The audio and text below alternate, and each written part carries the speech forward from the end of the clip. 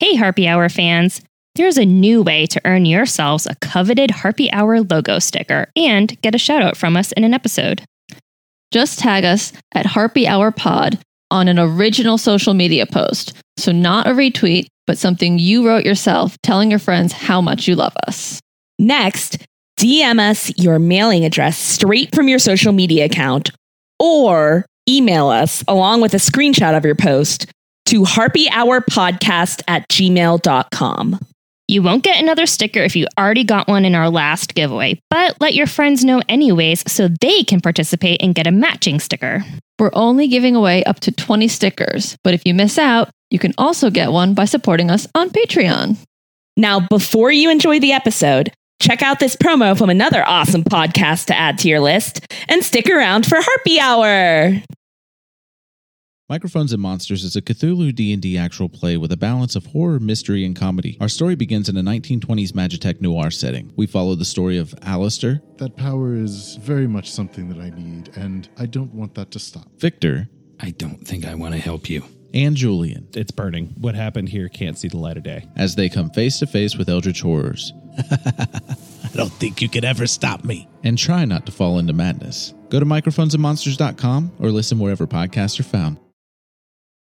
Harpy Hour may contain explicit language, as well as graphic, violent, and sexual content. Listener discretion is advised.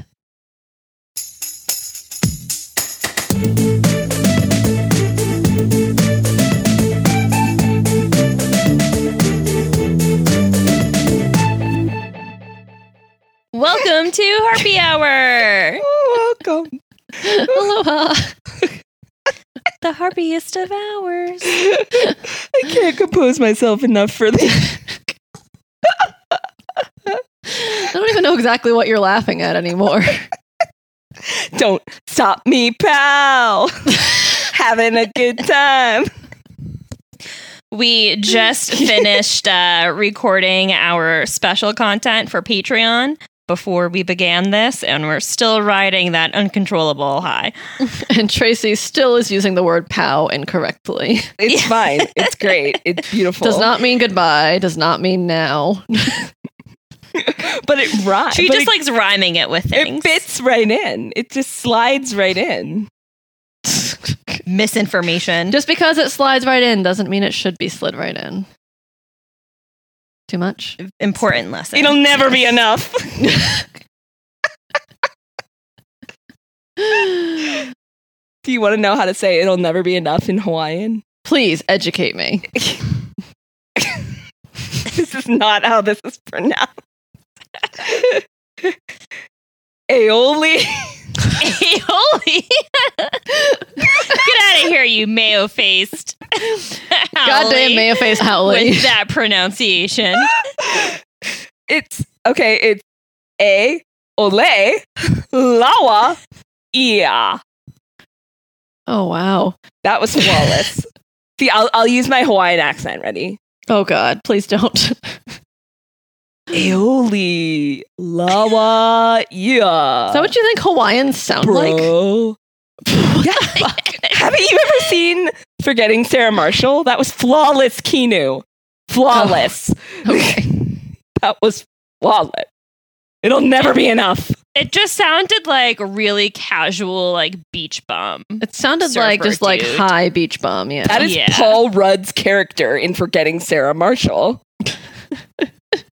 And is he Hawaiian? Yes. Well, he moved to Hawaii so that he could live the laid-back lifestyle. He's not Hawaiian. So he's not Hawaiian. He is a Howley. He's but a probably Howley. a Kama'aina. Hashtag Defahowley. Y'all need to go listen to become Patreons and listen to Not a Doctor this month so that you can understand what the fuck we're talking about.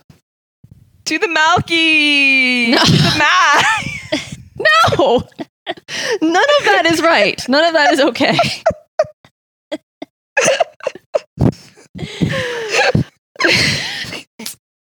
Well, this is not special content. This is episode 69. What?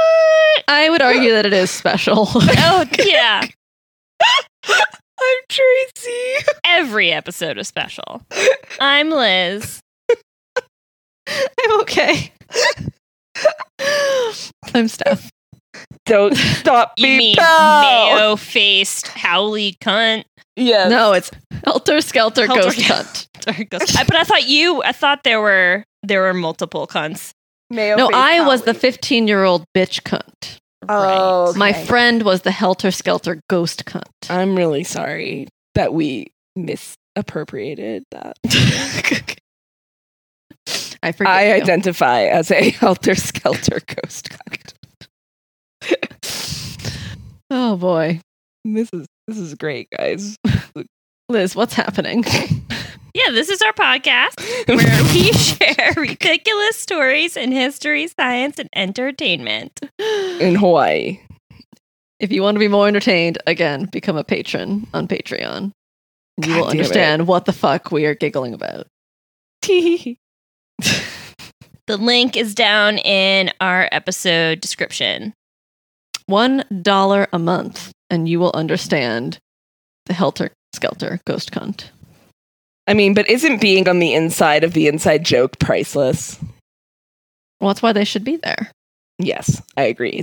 It's a deal. It's a steal. I mean, we're practically giving it away for $1. Yeah, we Mhm. are. Well, Steph, do you have more Hawaiian for us today? No, I don't. What do you have? You're gonna know what this is right away. Oh God, Okay. I'm ready. My segment is called #NotAPilot. Oh. Yes. People who Oh, this is people who fly planes that should not fly planes. this is the Catch Me If You Can guy. Yeah. Is Yes. Oh, I'm excited. He's not a lot of things. Hashtag Not a lawyer. Hashtag not a doctor. Not an adult. hashtag deaf Leo DiCaprio. Hashtag deaf Aaron Tveit in the Broadway version. I have not seen the Broadway version. I did. I'm I sure saw you it. will grace us with a lot of the songs. Okay, let's do this fucking segment. This intro is POW. You used it right. I'm so proud of you. You did it right. Finally. Fucking Howleys. So you guys guessed right. We are talking about the true story of the man portrayed in the 2002 Steven Spielberg film, Catch Me If You Can, starring Leo DiCaprio and Tom Hanks.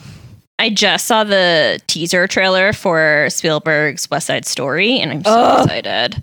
Oh, I feel it in my loins. I love it. Yeah. This It's is awkward erotic. now.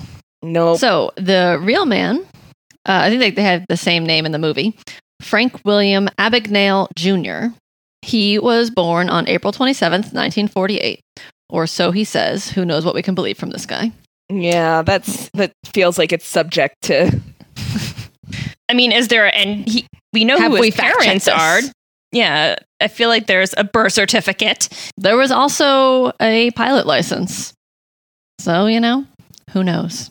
I just feel like there's at least one person in the world, the person who birthed him.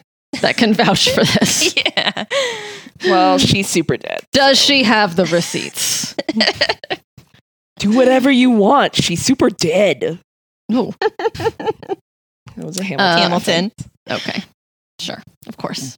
Frank grew up in New Rochelle, New York, and he began conning people at the ripe old age of 15. His first victim as a con man was his own dear old dad. Boo. Yeah, his dad gave Frank I'm going to keep calling him Frank. It's the Okay. easiest to say. We're on a first name basis. It's Yeah. fine. We're besties. His dad gave Frank a gasoline credit card and a truck, and somehow his dad ended up having to foot a $3,400 bill. I couldn't find Oh. any further information on this first con, but I'm imagining Frank just somehow ran up this really high bill that his dad had to pay for him. I don't really understand. I mean, childhood is a con. Yeah, To your one could parents. argue.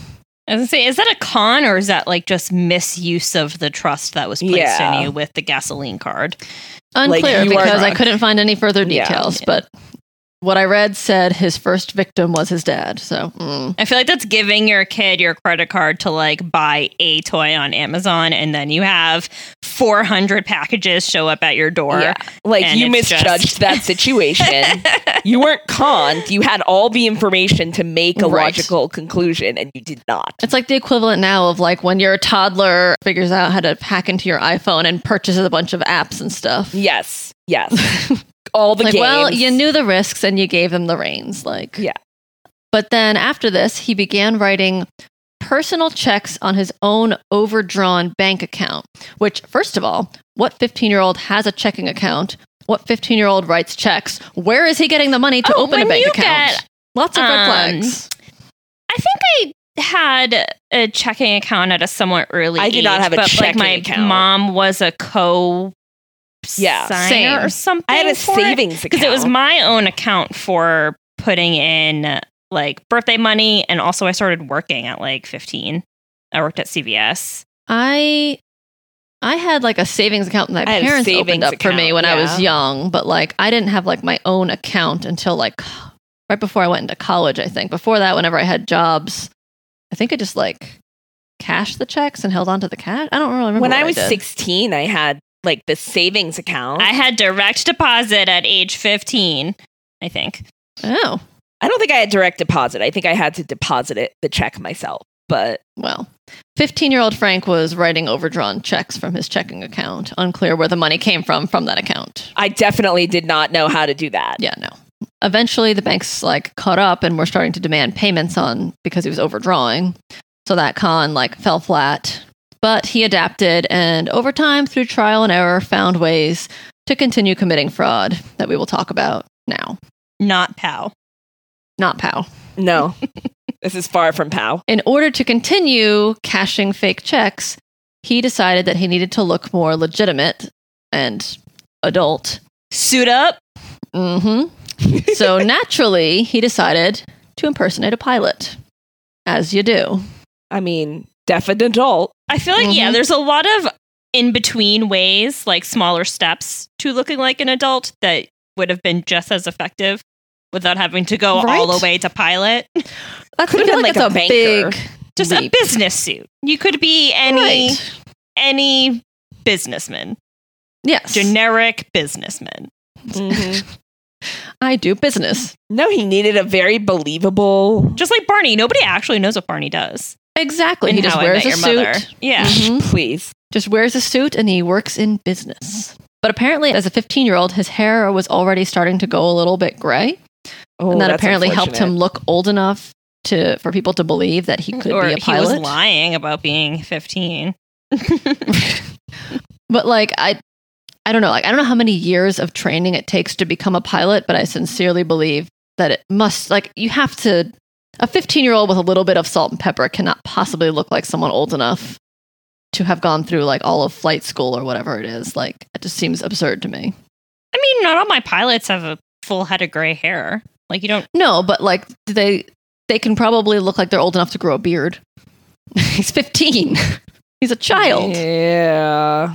It's not great. How to become a pilot without actually becoming a pilot. Step 1. Obtain a uniform. Frank decided to just call Pan Am, like Pan American World Airways, Pan Am, Mhm. and was like, hey, I'm one of your pilots, and like some stupid hotel employee lost my uniform when they took it to dry clean it. So like, can you just send me a new one? And they were like, yeah, we got you. What's your employee number? And he's like, 1, 2, 3, 4, 5, 6. And they were like, cool, that checks out. Here you go. Yep. Like he just gave them a fake number and they're like, okay, sure, whatever. Here's your suit. So they sent him like a pilot suit. Step 2, obtain a Federal Aviation Administration pilot license. So at this point, he's got a little bit of forgery under his belt. So he just somehow drew up a fake document that was a pilot license. And that was it. Step 3, now you're a pilot. That's all it takes. Pretty straightforward. Pretty easy. So as a fake pilot, he flew over 1 million miles on over 250 flights to 26 different countries between the ages of 16 and 18. But so to be clear, he flew on these flights. Right, He so- didn't fly the flights. Yes. Oh, well, that's different. When I first read that, I was like, oh my God, what the fuck? This teenager's flying a plane. But then I realized he wasn't flying. Also, planes mostly fly themselves. Well, Not I at don't know that if they did it this time. This is the 60s? Not at that point. This is the 60s. I don't know if planes flew themselves. 60s were fucking wild, guys. But yes, I realized he was not flying the planes. He was flying on the planes. So he did what is called downheading, which is where airline crew can fly for free on a plane in order to get to like their next destination for work. So like, oh, I'm supposed to fly a plane in New York tomorrow. I have to go catch my Can you- shift, Yeah, can basically. you fly me over there so I can fly the plane? So phew, not flying the planes. All right. So he would just like show up in his like pilot costume with his fake pilot license and be like, hey, yeah, it was essentially a costume, right? Yeah. We're not really a pilot, it's a costume. Right. Hey, can I like hitch a ride? I got to fly out of the next airport tomorrow. And they're like, sure, hop on. We got you. There's a seat over there for you. I feel like that's something that, I mean, maybe the 60s are so wild, but that would have been something already coordinated. Like, as the pilot, I would have the list of people that I'm like transporting to their next shifts. Right? Like that was my thought too, but I guess Clearly not. I mean, it worked. Like, don't leave unless you have this pilot with you because they have a fucking plane to fly. right. Like, You think they'd be on the roster? yeah. But I guess like I don't know. I mean, we grew up in a world where flying is so like strict So and regimented. regulated. Yeah, it's all automated at this point. Well, also like we are in a post 9/11 world where like there's so much like strict TSA documentation, Very like regulated. everything. Exactly. Like if you don't have like the right documents with you, you could be rejected, even though you have a seat and everything booked or whatever. So like back then they didn't have any of that kind of stuff. It was much easier to just like show up, and I think there was a point in time where you could buy a plane ticket like on the plane, like you do on buses and trains. I think. Don't quote me on that. But he wasn't flying on Pan Am flights because he thought that if he went to a Pan Am flight, they might actually ask for like his ID or proof of employment and like catch him. Right. So I guess he was flying on like different airline flights and they just let him allow on for free still, which I find kind of bizarre. Yeah. I mean, Like, you're not my problem. You're a competing airline. Your own airline should take care of you. Right. Like you'd think that if you showed up at like Delta and you're an American Airlines pilot and be like, hey, can you get me to New York tomorrow? It would not be free. no, there are some industries that have like some kind of plurality with that, Like apparently there was because that's what he did. He didn't actually fly on Pan Am. He just pretended he was a Pan Am pilot. Right. Like I said, he wasn't the one flying these planes, but he was multiple times invited into the cockpit by the person who was flying the plane and offered the controls of the plane. No. I was gonna say, Why would you what do if, that? Like, there was the pilot had a medical emergency, and then you were expected to step up and save the plane. Well, I mean, there is a co-pilot. And the co-pilot has a medical emergency. I guess he was willing to take that risk. But I'm like, I'm sorry, what? Like, this guy doesn't even work for your airlines, and you're just like, hey, you want to take the controls huge for a minute? liability. Yeah. Huge liability. Wow. Huge. Wow. Like what? Like, why would you offer somebody else the controls of the plane who doesn't even like work for your airline? Just be like, oh, you know how to fly, right? You want to take the controls for a minute? What?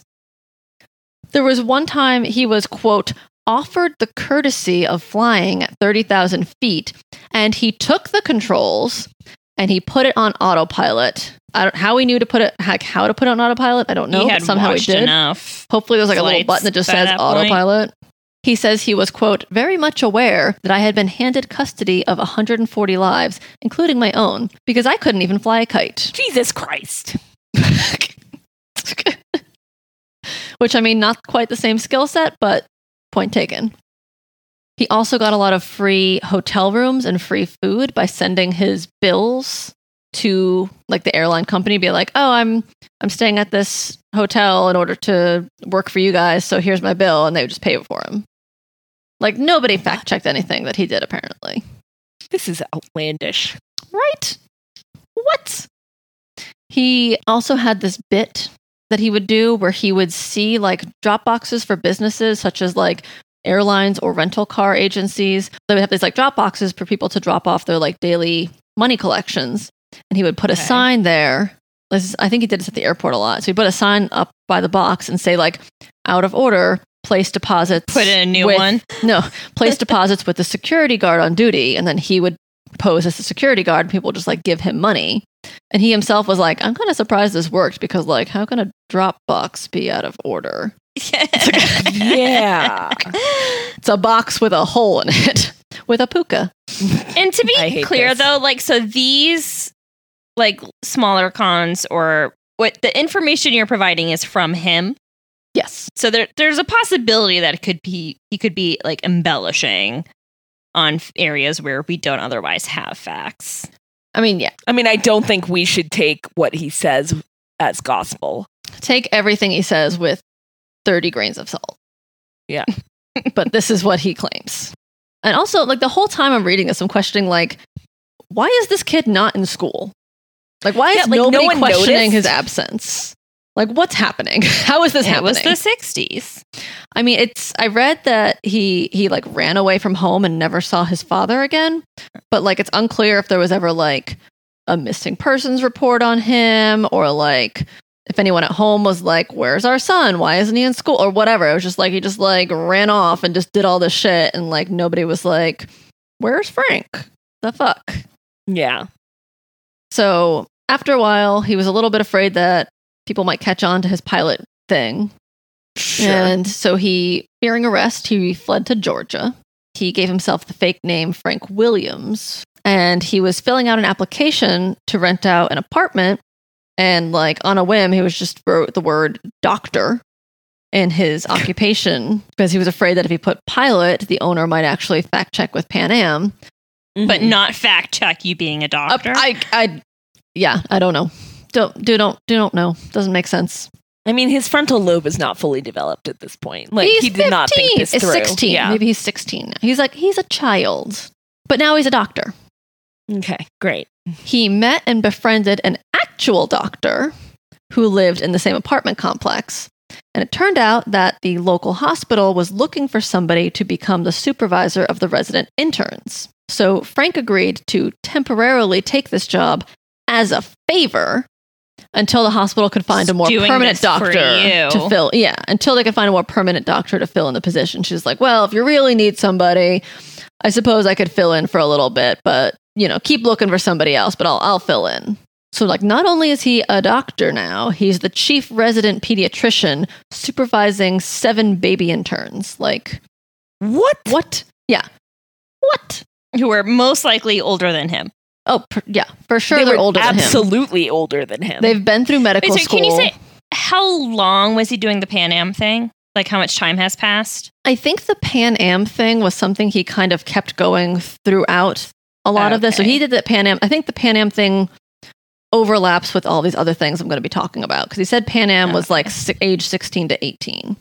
When he does the doctor thing, it's not like he stops Pan Am and does this. So he kind of Okay. takes a little break, does this thing for a little while, but then he goes back to doing the pilot thing throughout. His whole like run of conning is like age 16 to 19. So a lot of these things kind of overlap a bit. Yeah, I didn't realize it was such a short amount of time. Yes, 3 years. I thought it was like through his 20s. Like I thought it was years and Nope. years and years. Doesn't even hit 20. Wow. Yep. So as a doctor, he was able to fake his way through by letting the interns do most of the work. Interns are people who Well, have that's gone how through they medical learn. school. Like they've gone through 4 years of medical school and are like brand new, like little baby doctors who are still like, don't know what the hell they're doing. And he is in charge of them. So he lets them run the show. And that's how he kind of like covers up the fact that he doesn't know what the fuck he's doing.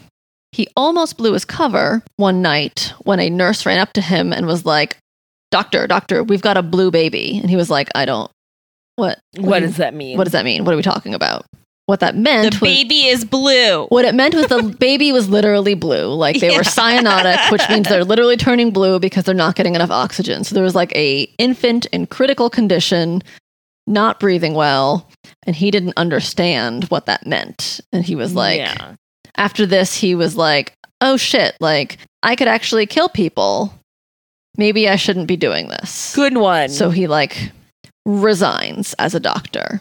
So while he's continuing to pose, like I said, he's doing the Pan Am thing throughout. So while he gives up being a doctor, he's still posing as a Pan Am pilot.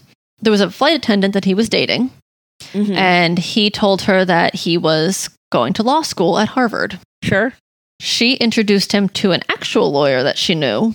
And this lawyer mentioned to him, like, yeah, like, the bar really needs more lawyers right now. So he's like, all right, time for a career change. I've been a fake pilot. I've been a fake doctor. Now it's time to be a fake lawyer. Trifecta. How to become an attorney without actually becoming an attorney.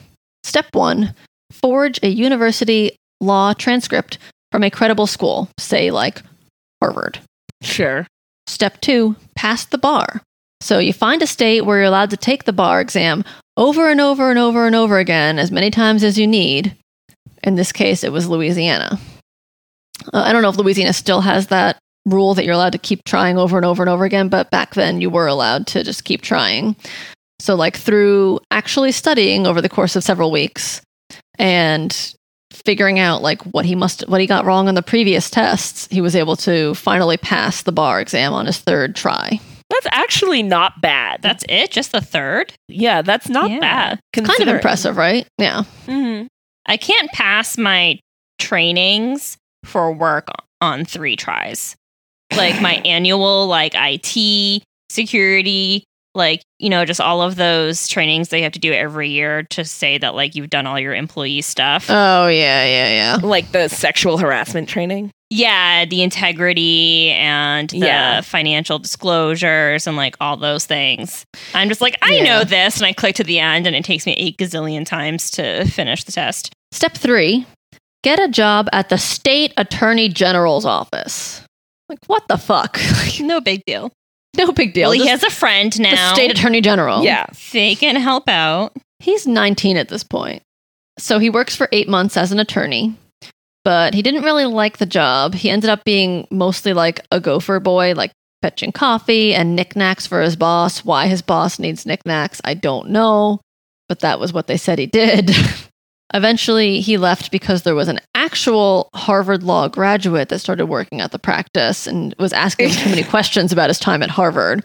And I don't think he was like hounding him like he was suspicious. Probably just like, oh, did you have Professor so-and-so? Like, what did you think of that class? Or whatever. And you're just like, you can only fake it so much. So he like left because A, he didn't like it, and B, heat was on. They didn't have Google back then. Can't Google this shit. You cannot. They didn't have Facebook where you could see who was in your class and whatnot. Exactly. In 1969, he was in, I didn't look up how to say this. Montpellier, France. Does that sound right? Sure. He was in his pilot getup, and he was recognized by an Air France flight attendant that he previously dated. She informed the police that like, hey, this guy is pretending to be a pilot, and I don't think he's actually a pilot. And he was arrested in France. So how did she know? Like, did she just have a hunch, or I couldn't find any further details about her and their dating history. Like maybe she dated him when he was a doctor. I don't know. Somehow she spotted him and was like, this isn't right. Also, he's dating? Like, what? He's dating, yeah. He's dating flight he's attendants. 19? I mean, if my entire life was a lie, I don't think I'd be, trying to. It gets too messy. Yeah, I wouldn't be creating ties I don't have to. Well, maybe he's 19. He's probably a horny teenager and just wants to like sow his oats. I mean, I would just be fucking bitches and leaving them behind, I mean, who knows what dating actually means here? Okay. You know what I mean? Like, I don't know if he was like, this was his girlfriend or he like went on a few dates with her kind of thing. I don't know. Okay. It just says someone he had dated. Okay. But anyway, she turns him into the French police because somehow she recognizes like, this isn't right. This is messed up. 12 countries wanted to extradite him for fraud. Jesus. He's 19 years old and he's wanted in 12 countries. So first he has his trial in France, which lasted 2 days, and he was sent to prison there. His sentence was initially 1 year, but it was reduced to 6 months. Supposedly, I read in one article that like this was a really harsh prison that he was in, that he was like, I don't know if this is accurate or not, but this is what I read in one article. He was kept nude in a small, dirty, like pitch black cell with no toilet, no bed, and like sparse food and water. It doesn't sound very French. I don't know. I know. There's no like turn down baguette at this. I was Turn just down going to say, I baguette. don't know anything about the French prison system, but I just have this based idea that wholly it's on like stereotypes. kind of staying in a small, quaint little Airbnb, but like small. I mean, the stereotype is that they don't like Americans, right? So maybe they're like, fuck you, American. Oh, yeah, maybe. You get to stay in this closet. I have no idea. Only one article wrote about this. I don't know if this is true. After his 6-month stint in France, he was sent to Sweden. In Sweden, he was charged with swindling and fraud, and he served another 6 months there. After that, he was supposed to go to Italy, but a Swedish judge revoked his passport, which forced Sweden to deport him to the US. So Italy didn't get to take him. Okay. And then he went to the US. He was sentenced to 12 years for multiple counts of forgery. Okay. I have a question that you might not have the answer to. All of these countries, like, did they know that they were being conned, or was it like not until he was caught that they were like, oh shit, that's probably happened to us? Like, I'm just thinking, like, you know, like with Pan Am, like, when did they actually figure out that they were being conned? You know, I don't know the answer to that. And so, like, was he, like, did he know that he was being looked for, or was he just like completely caught off guard? I don't know. I don't know the answer to that. Yeah, I curious about imagine that. besides the fact that he was like pretending to be a pilot and stuff when he wasn't, I'm guessing that he was also just writing fake checks and stuff in all of these countries Right. too, and like frauding their banks and stuff, because that's what he was doing in the US before all of this. Yeah. So it might just be something like that, and where like in different countries that he landed at, he did things like that. And I don't know. I guess if you write a bunch of bad checks, like people catch that pretty quickly. But if you're gone, they can't, you know, they're not going to chase you across the world for a couple of bad checks. I don't know. Right. I think it would depend on the severity. Yeah, I'm not sure the answer to that. You know, question. I think if you're wanted for murder, that's a little different than like Right. passing bad checks. Yeah, so I don't know the answer. Now let's talk about his prison escapes, because apparently that's my new niche: prison escapes. Once, twice, 3 times a prisoner. Well, he's been France, he's been Sweden, and U.S. So yeah, 3 times a prisoner. Give El Chapo a run for his money. He's Mhm. competing with El Chapo. Well, this is pre El Chapo. El Chapo So he's took the his original. inspiration. He's the OG. Mm-hmm. Oh boy. El Chapo was inspired by Frank. It's Clearly. not the same, like, rags to riches, you know, tragedy, though. I mean, he got pretty No. damn rich. yeah, but it doesn't have the heart. You know? I don't feel for You don't him. root for him. You don't root Yeah. for him like you do for El Chapo. You realize El Chapo I'm not murdered a Team whole bunch of Frank. people, right? And this guy just forged a bunch of checks. But he was abused. He helped his abused siblings. Yeah. He started an honest business. I'm still Team El Chapo. An honest At business a of young selling illegal age. drugs. Yeah. He was upfront. I think everybody knew what was going on. All right, sure. So, on his way back to the US, Frank somehow escaped from the plane as it was turning onto the taxiway at JFK at night. So he claims that he escaped through the kitchen galley where they bring the food and stuff like that in and out of the plane. I guess somehow there must be some door or seal or something there. He claims that he got out of. I'm just imagining, like, aren't you in handcuffs? I don't understand, but Yeah. Maybe he told a flight attendant that he was smuggling gold out of the plane, and they were like, "Oh yes, Oh, we yeah. will let you do that." he was probably a charmer, you know, so maybe he I did. mean, Oh you'd yeah, have- yeah. You'd have to be at this point.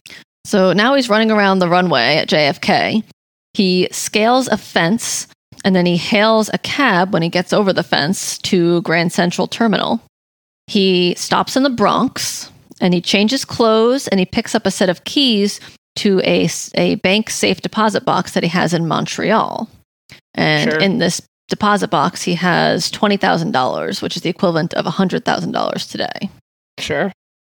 Then he catches a train to the Montreal Dorval Airport. He's in line there to purchase a ticket to Sao Paulo, Brazil, when he is apprehended by a Mountie and handed over to the U.S. Border Patrol. Yes, the Mounties. Yeah, the Mounties got him. So now he goes to prison. But In April 1971, he escaped federal prison in Atlanta while he was awaiting trial there. So around this time, in the early 1970s, the U.S. prisons were being condemned by like civil rights groups, and they were being investigated by congressional committees for like civil rights violations and things like that, I guess. He got lucky. The U.S. Marshal who like brought him there forgot to give him his like detention commitment documents or something. Okay. Because of this, because he didn't have this paperwork, the guards there mistook him for an undercover prison inspector because that was a thing at the time. Mm-hmm. So they started giving him like special privileges and better food Okay. because they thought that he was just like undercover investigating the prison. Easy mistake to make. Obviously. So he has this friend, a woman named that he calls, I don't know if this is her actual name. He might have like masked her identity, but he says he has a friend that he calls Jean Sebring. And she helps him with this ruse. So she poses as his fiance and visits him in prison. When she's visiting him, she slips him the business card of Inspector C.W. Dunlap from the Bureau of Prisons. So this is an actual prison, like Bureau of Prisons inspector. She got this man's card by like posing as a writer and like interviewing this guy. So she slips him that card. She also slips him a fake business card for Detective Joseph Shea of the FBI, an FBI agent. And this is the FBI agent who is in charge of Frank's case. This is Tom Hanks. So she makes a fake business card for Tom Hanks and gives it to him. Okay. So he goes to the guards and he was like, yeah, I am undercover. Here's my card. And he gives him the first card, Dunlap's card, the actual Bureau of Prison guy's card, and says, this is me. I'm undercover. Mm-hmm. I need to contact this other guy, Joseph Shea, the FBI agent. Okay. About a very urgent matter. And they're like, okay, sure. So he calls Shea with the number on that card. Mm-hmm. That number goes to Jean Sebring, his friend. And she pretends to be a secretary. And she's like, oh, I'm the secretary for Agent Shea. I will arrange for you to meet with him in a car outside of the prison and have your urgent discussion. I was wondering where that was going. So I was like, so a fake business card for a real person. Like what? Right. Yeah. What are they trying to do with this? Yeah. So this is an actual person. And she's like, I'm going to help you. I'm going to arrange a meeting for you guys. So they arrange. The guards are cool with this. So like, okay, we'll take you out to this car outside of the prison to meet with Detective Shea and have your urgent discussion in private without any supervision from us. So they take him out to this car, and then Jean picks him up and just drives away with him. Okay, crazy. And of course, she takes him to a bus station, and he gets on a Greyhound to New York, and then takes a train to DC, and he's on the run for a little while. As you do. Why do people go to DC to be on the run? I don't know. All the agencies are here. I don't know. It's not great. But he like goes back and forth and around the East Coast for a little bit. I'm not entirely sure what the fuck he was doing. But eventually he is recaptured in New York because he just happens to walk by an unmarked police car, and two NYPD detectives like recognize him. This is like a few weeks later. Mm-hmm. And he's, imprisoned again. And they don't fall for that same trick twice. But in 1974, he is released after serving less than 7 years of his 12-year sentence. Actually, I think it's like 4 years that he serves or something like that. And so he's released under the condition that he will help federal authorities investigate crimes involving like frauds, con man, scam artists, stuff like that, without any pay. And they're like, we'll let you out, but you need to help us investigate these cases. And he's like, sure. They make him sign in once a week so they like know his whereabouts. And he is paroled in Houston, Texas, because he's like, I don't care where you parole me. Like, send me wherever. I don't have any ties anywhere. So he goes to Houston. So while he's like working for them for free, he tries to work numerous other jobs to actually make money. So he tries being like a cook, a grocer. He even works as like a movie projectionist. You can't become a pilot, a lawyer, a doctor. No, he can't really hold a white collar career. He passed a bar somewhere. He did, but he didn't actually pass law school. So they don't, you need to have that too. That's a no-no. Also didn't go to college. I don't think he even finished high school, actually. So he always gets fired from these jobs because he doesn't reveal to them that he has a criminal past, and they figure it out, and they're like, get the fuck out of here. And he also found these jobs like very unsatisfying. It kind of seems like the mighty have fallen quite a bit when you're, pretending to be a doctor and a lawyer and suddenly you're a grocer, a bag boy. So one day he just like walks into a bank and he goes, "Hey, this is my past. This is what I've done. I can show you all the tricks that people use to like defraud the bank. I'll give you this like lecture about it. If you find it helpful, pay me $50 and pass my name on to other banks. If you don't find it helpful, you owe me nothing. We walk away." Just enters the lecture circuit. Yeah, and they're like, "Okay, sure." And it works out. And now he starts going around. This is how he starts his career as a security consultant. He later convinced his federal handlers to relocate him and his family, so now he has a wife and 3 sons, out of the big city of Houston. That happened fast. 3 sons. Yeah, that did happen fast. Yeah, I guess we're skipping a few years here. But I guess he's doing this security consultant thing for a little while, and he's like having a hard time keeping a low profile in like a kind of a big city. So they move his family to Tulsa, Oklahoma. And there he starts Abagnale and Associates, which is a consulting firm on fraud issues. So he goes to other businesses and consults them on like fraud things and helps them with their security. All this time, he's continuing to advise the FBI. He's like doing this for over 40 years for the FBI. He's also teaching at the FBI Academy, lecturing FBI field officers across the country. In 2015, he was named AARP Fraud Watch Ambassador, where he helps, quote, to provide online programs and community forums to educate consumers about the ways to protect themselves from identity theft and cybercrime. In 2018, he began co-hosting a podcast for AARP called The Perfect Scam about scam artists. And he co-wrote the book Catch Me If You Can in 1980, which became the film in 2002. He was not a consultant on the movie. He states that he didn't consult on it and help them do it in any way. But he said the movie is pretty accurate with a few minor details. So he says that they changed some facts about his family. Like in the movie, his mother remarries, which never happened. In the movie, he's a single, an only child, but he does have siblings in real life. In the movie, I think they have him this sub-storyline where he wants to impress his father, but in real life, he never spoke to his father or saw his father again after he ran away. Some details were changed about how exactly he escaped from the plane. And Joseph Shea's name, the detective, or the agent, the FBI agent, was changed because the real Joseph Shea didn't want to be associated with the movie for some reason. But overall, he says it was a pretty accurate portrayal of his life. He actually did a cameo in the movie. So he didn't consult on the movie. Wait, really? But he was in it. Yeah, he didn't consult on it in terms of writing the script or the accuracy of the no, it didn't happen this way, portray it this way. He wasn't a consultant, but he did do a brief cameo. He was the French officer who took Leo DiCaprio into custody. Do you think the French officer is who he despised the most? Do you think he goes over all the series of events in his life and is that goddamn French officer? Yeah, fair. That was Maybe. where it all went down. That was the linchpin that really tore it apart. Well, it was probably more the flight attendant. The girl that Yeah, ratted him out. that was probably more angry at her, I would guess. After he was captured and then he was released and helping the FBI, he and Joseph Shea remained friends until Shea passed away in 2005. Mm-hmm. And over the course of his career as a con man, he cashed more than $2 million in bad checks in those 26 countries. But currently, his net worth is $10 million. Because he is banked on all of this. And I was between going to say, that's not shabby. yeah, between the books he's written multiple books. He does a lot of lectures. You can hire him as a guest lecturer or a commencement speaker or stuff like that. His consultant firm. His overall I would be fame, afraid to hire him for anything because I feel like he would just somehow be swindling me out of everything I have. Right?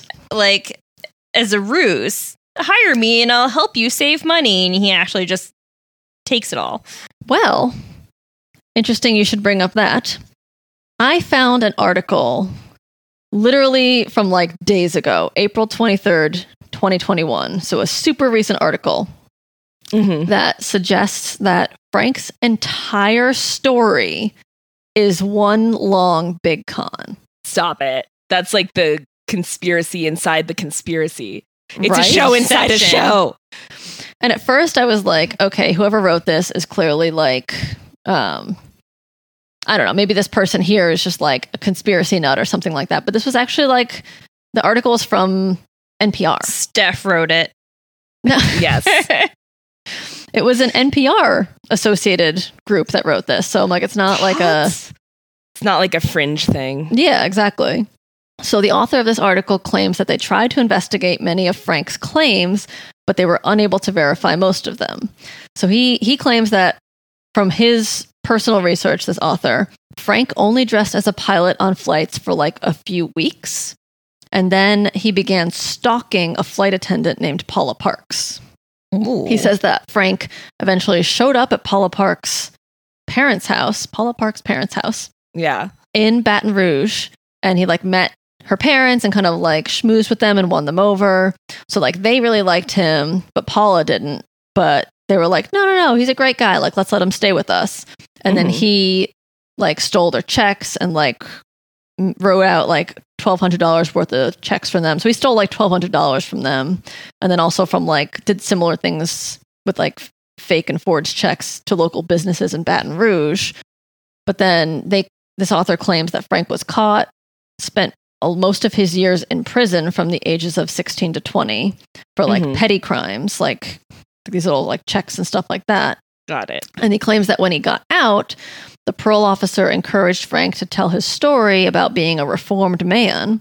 So Frank like ran with it, and over time, his tale got like bigger and bigger and like more larger than life. He even ended up on like multiple talk shows, like late night talk shows, and like a game show called To Tell the Truth, where I didn't read too much about this game show, but I think there's like 3 people and like 2 are telling lies and one's telling the truth. 2 and, truths like, and a lie. yeah, kind of like that. People have to guess like who's the real person or who's the real story or whatever. Something like that. So he like becomes like this big persona. He's famous because of the story that keeps getting bigger and bigger. Pan Am supposedly claims that Frank never stole any money from them. A couple of journalists have like tried over the years to verify his claims, and they claim that they have like debunked some of the stuff. So this is a quote from the article. Telephone calls to banks, schools, hospitals, and other institutions Abagnale mentioned turned up no evidence of his cons under the aliases he used. Abagnale's response was, quote, "Due to the embarrassment involved, I doubt if anyone would confirm the information." He later said that he had changed the names. So Frank's saying like, oh, well, they're too embarrassed to admit that I conned them, but also like the aliases that I've given you might not be actually the aliases that I used back then or something like that. So that's his claim as to why his story can't be verified. Got it. It makes sense, like, you know, because I asked you at the beginning, like, for the record, this is what he's saying, right? Like, Right. this is his side of the story. And when you look at it, I mean, I think we know that the facts are he was charged in like many countries. And so there's a very clearly a record of fraud. And so like he was doing a bunch of illegal shit, but it was probably all just that like check forgery stuff. But that doesn't make a very fanciful story for publishing a book. And so I think I'm in the camp where I think it's been expanded on a bit, but like it still I feel like had the to truth be is rather probably crazy. somewhere in between. Right. Like, I feel like probably his story and like the movie Catch Me If You Can, like that's probably embellished and like, yes, probably larger than life and like not accurate fully. But I mean, I feel like we must be able to verify if he was in a French prison and a Swedish prison and like, Right. like some of these things have to be verifiable, right? Like, yeah, if those are the facts, like, so I don't know if that's something that like you found in other articles or if that was just from his account of like having to be extradited to different places and serve time in different places and then be moved around and charged again in like another country. Like that, those should be verifiable facts. Mm-hmm. And if that is the case, then that might just be for like forgery. But the stories of being a lawyer and being a doctor and being a pilot, I feel like I want to see facts for that. I think that's his fanciful imagination to explain why he was in prison, but it was really just for lame stuff. right. I don't know. Cause like a lot of this I did get from like Wikipedia and like looking at their sources. Some of it is stuff like his biography and things like that. Some of it is like journal articles, so I'm trying to see if there's anything here what's the old, I'm looking at the list right now. Like, what is the oldest source that they have? And everything's in like the 2000s. So here's something of his biography, 1996. So like all of these sources are relatively recent. So I don't know what's been verified like with the governments of these countries. Like, I suppose I can just go ahead and say like, I've been in prison in France, and like France doesn't care. Are they gonna fact check me and be like, this bitch is lying? We never imprisoned her. Like, what do they care? So I don't know who has tried to verify all of the things that are verifiable. Like, was he in prison in France? Was he in prison in Sweden? Like, has he consulted with the FBI? I feel like a responsible journalist would have done like FOIA requests. I don't know if that's applicable in all of these countries, but if they're part of public records, then I think some sort of responsible journalist out there has tried. You would think like if he's claiming like, I'm working for the FBI about with fraud, and I am a consultant for them and all these things like I teach at their schools or whatever, you'd think after so many years of making that claim, someone from the FBI would come forward and be like, this bitch is full of shit. Like, that's not happening. Totally. So, but like never, according to the NPR article, no one from the FBI has ever come forward and said like, yes, he's doing this, but they also have not come forward and been like, no, he's not. They can neither confirm nor deny. Yeah, so I don't know what people have done to try to verify the things that should be verifiable. I'm sure someone has. According to this NPR article, they think that he's pretty full of shit. All right. So yeah, that might be the longest con of all, his entire life. And now he's making millions of dollars as a security consultant because of his past as a con man that isn't true. My greatest con is convincing everyone that I'm a con man. He's a con man. I mean, if he's successfully convinced these people, then maybe he should. And he is a con man. Yeah, then, oh God, it's a chicken and egg situation. Right? But if he's conning them into believing he's a con man, he's still a con man. But Correct. Does he have authority to talk about things like the fake checks and like, the things that he's talking about, like being a pilot, faking documents, like how good is he actually at that? I don't know. Yeah. Like, can he speak to that specific type of con? Maybe not. We'll never know. I know. It's so like mind-boggling. I can't. It's a con within a con within a con. It makes my head Conception. hurt. I hate it. That's the next Leo DiCaprio movie. Conception. Conception. Lol. It's my best one yet. You can listen to Harpy Hour on iTunes, Spotify, Google Play, Stitcher, TuneIn, and iHeartRadio. Wherever you listen, please leave us a glowing review and rate us. Don't con us out of that. You can also follow us on Facebook, Instagram, and Twitter at Harpy Hour Pod, and email us at harpyhourpodcast@gmail.com. Let us know if you have any con tricks to share. Mm-hmm. We want to hear them. And if you have millions of con dollars lying around that you don't know what to do with, don't tell us that you got it from a con, but give it to us, por favor. We will take that extra money and turn it into extra content, like magic. Poof. On Patreon. Yes. Yeah. Listen to us on Patreon. Go over there, check out our tiers. Become a Patreon. Become a patron on Patreon. Do it. Do it. So, thanks for listening. Okay, bye. Pow. Pow. Pow. Boom, boom, pow, pow, pow.